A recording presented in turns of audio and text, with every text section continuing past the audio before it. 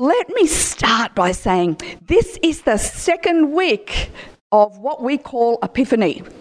And that's pretty exciting. Last week, hopefully you had an epiphany, because I'd like you to have another epiphany this week. And it sounds strange, I suppose, but as we hear the word of God, we hope and we pray that that word will be refreshed and renewed, and we'll get new insight and, in a sense, be able to go deeper into where God is at and the things that God wants to reveal to us. So that today is the second week of Epiphany. We're going to be looking at the story of Jesus when he went to the wedding at Cana. And that's a bit of a story, I suppose, a description up there on the overhead. We can see all the water jars. I think the water jars would have been a lot bigger than that, by the way. That's done without much knowledge, but the water jars would have been quite sizable. And they were filled, obviously, they were then filled with water. But I want to go back a bit first. I want to go back to last week, because last week actually connects to this week, believe it or not.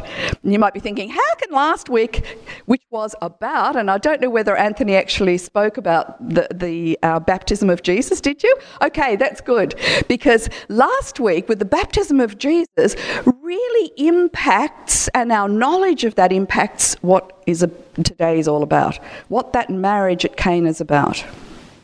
Now, when Jesus, without having to go into great detail and preaching last week's preach, but last week was about, again, an epiphany. Jesus went under the water and the heaven opened. There was a connection, an obvious connection between heaven and earth. And those that were around probably noticed the heaven open as well. Now, the word there that we talk about, part of what baptism is about repentance. And unfortunately, we've only got half the story on repentance. We've been told that repentance is turning around and turning away from what you might have done that was wrong and heading in a different path. Well, that's true, but it's only part of it. Because the word repentance actually is from a Greek word, metanoia. And metanoia is a word that means, meta means greater than or bigger than or beyond or the depth of, and noia is our mind. So in fact, repentance is something far bigger and far greater than simple just turning away from what's wrong.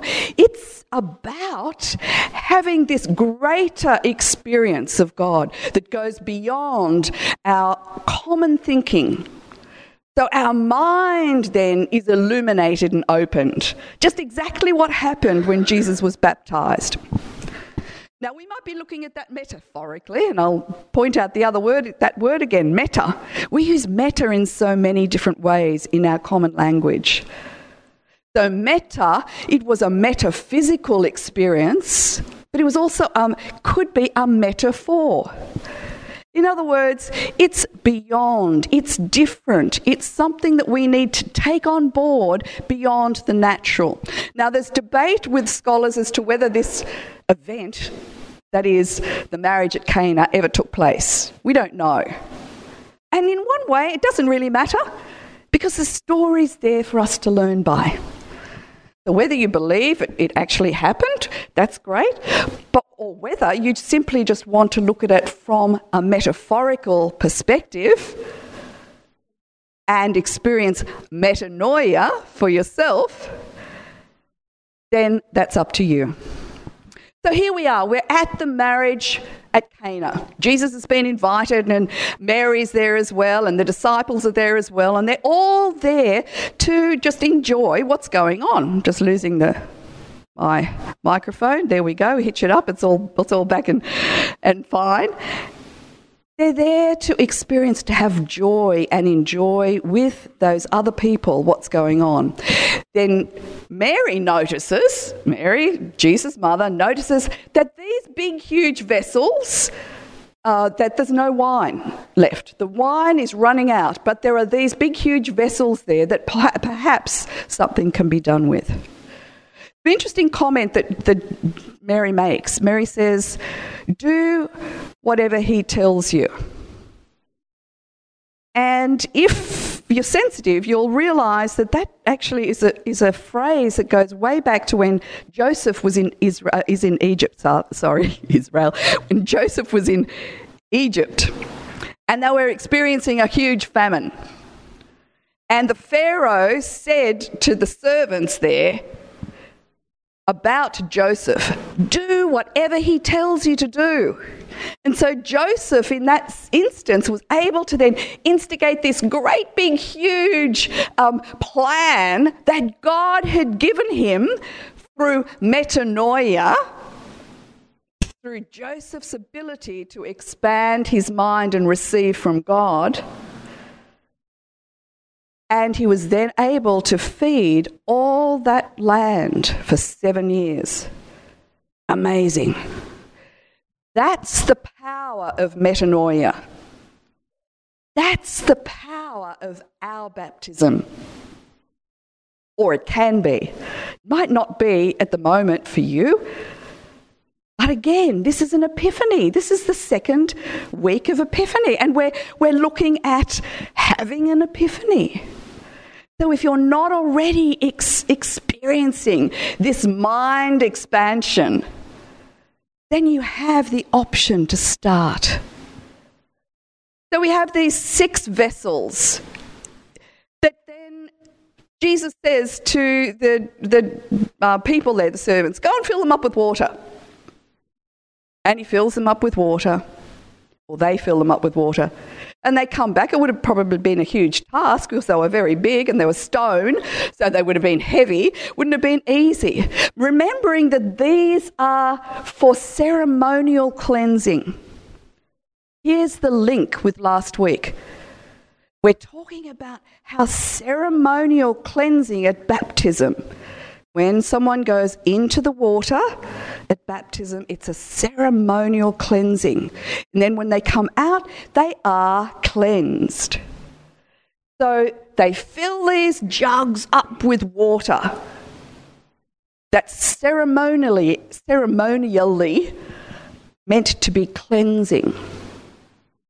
And then what takes place is a miracle. In these containers, it turns from water into wine. And we know that. That's the way the story goes. But there's a depth to that maybe you haven't caught on to. Maybe you have. I hadn't for a long while caught on to the depth of what that's about. You see, these vessels represent us, or can. The vessels can represent us after having been in that water of baptism.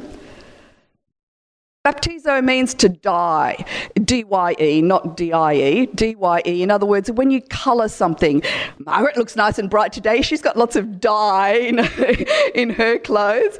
Lovely, beautiful. It's a blessing, but it goes into every single fibre of a person. When you dye something, it goes into every single fibre of the cloth. And when we're dyed at baptism, it goes into every single fibre of us. So here we have these wonderful vessels filled with water, ceremonially about cleansing. And they're about to be used in some capacity. And in the meantime, through this whole procedure, it turns into wine. Now, we know retrospectively that wine represents Jesus' blood on the cross. They didn't know that yet. So, one of the reasons that he might have said, my time has not yet come, to his mother, might be that, he was still about to go to the cross, and the understanding and the metaphor that was playing out there was not totally understood. And that may be just one reason. Who knows exactly why he said, my time has not yet come, but that's a possibility. But it turned from the water into wine. Now, when that was served, the guests said, this wine is fantastic. This is so much better than the wine that you had before, earlier. This wine is just beautiful. Now, I don't know if anyone's a wine buff here. Anyone a wine buff? There's usually one in a group.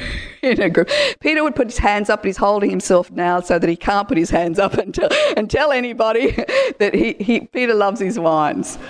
And whenever we go anywhere, if we go to the Hunter or we go into the Adelaide Hills and things, we'll go down there and we'll taste the wines. And there's lots of ways of describing what wine is like. But it's beautiful. And it's just, it's an experience in itself. And that's what the guests here were experiencing. They're experiencing the depth of what this wine was about. Okay. Great with the theory. Let me cut with the theory now and go into the practical. So what does that mean then in our lives? What's that look like? If we have metanoia and the heavens are open to us, just as they were to Jesus, what does that look like when this vessel, filled with this ceremonial water, how does it pour out in this wonderful way, like wine? How does it? Makes you smile, does it, Carol? It certainly can make you smile. But it's equipping. It's an equipping. I think the people that selected the things for the lectionary weren't weird. They actually knew what they were doing. And when we look at the reading that Gail did from 1 Corinthians 12, 1 to 11, we read about the gifts of the Spirit. Now, in some of the scriptures, it actually says that the Spirit activates these gifts. So what's it going to look like? It's going to look like gifts that you might already have that are going to be activated to some supernatural level that others might not recognise. The guests at the wedding didn't necessarily recognise that a miracle had taken place. People in your life might not recognise that a miracle has taken place when God actually changes the water of your baptism into wine in your life. Now, if you're a teacher, for instance, you might find, here's an example, that you have just this inner insight into the children. And God gives you, as we read in 1 Corinthians, inspiration of word or wisdom or prophecy about that child and their family. It's one way that it might look. You might be at work and you might be in a meeting and there might be some sort of difficulty happening, with either the people around you. And God somehow turning the water of your baptism into the wine of God's grace shows you supernaturally a way to get through the particular problem that might be there. Now, others, again, might not recognise that. But you'll know. You'll know that it's not you. And that's what the baptism is all about. Our baptism is a supernatural baptism. A supernatural baptism where we can see, where we can hear, where we can feel the Spirit of God deeper than ever before or than others who have not got the Spirit within them. Aren't we blessed? I hope today that you've had a bit of an epiphany. I hope today that if you don't know how to access, again, that part of your baptism where you are that ceremonial water being turned into wine, then you'll come along to some of the Bible studies. We're learning how to hear, how to be able to see, how to be able to perceive the Spirit of God, and then how to be able to not only do that, but to be able to use that in our lives. So I encourage you today, come along. When do we start back? When does that? First week in February. So note that and, maybe put it on your fridge or whatever you've got to do to remind yourself that that's where it is. So that your metanoia, you will experience metanoia in your life. in all aspects. Let's commit this to God.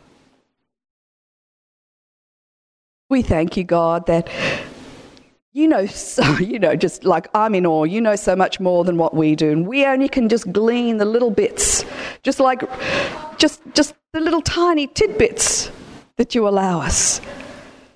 Lord, we pray today that something has changed in us, that we have an epiphany of a type, that we have a new experience of what this story is about,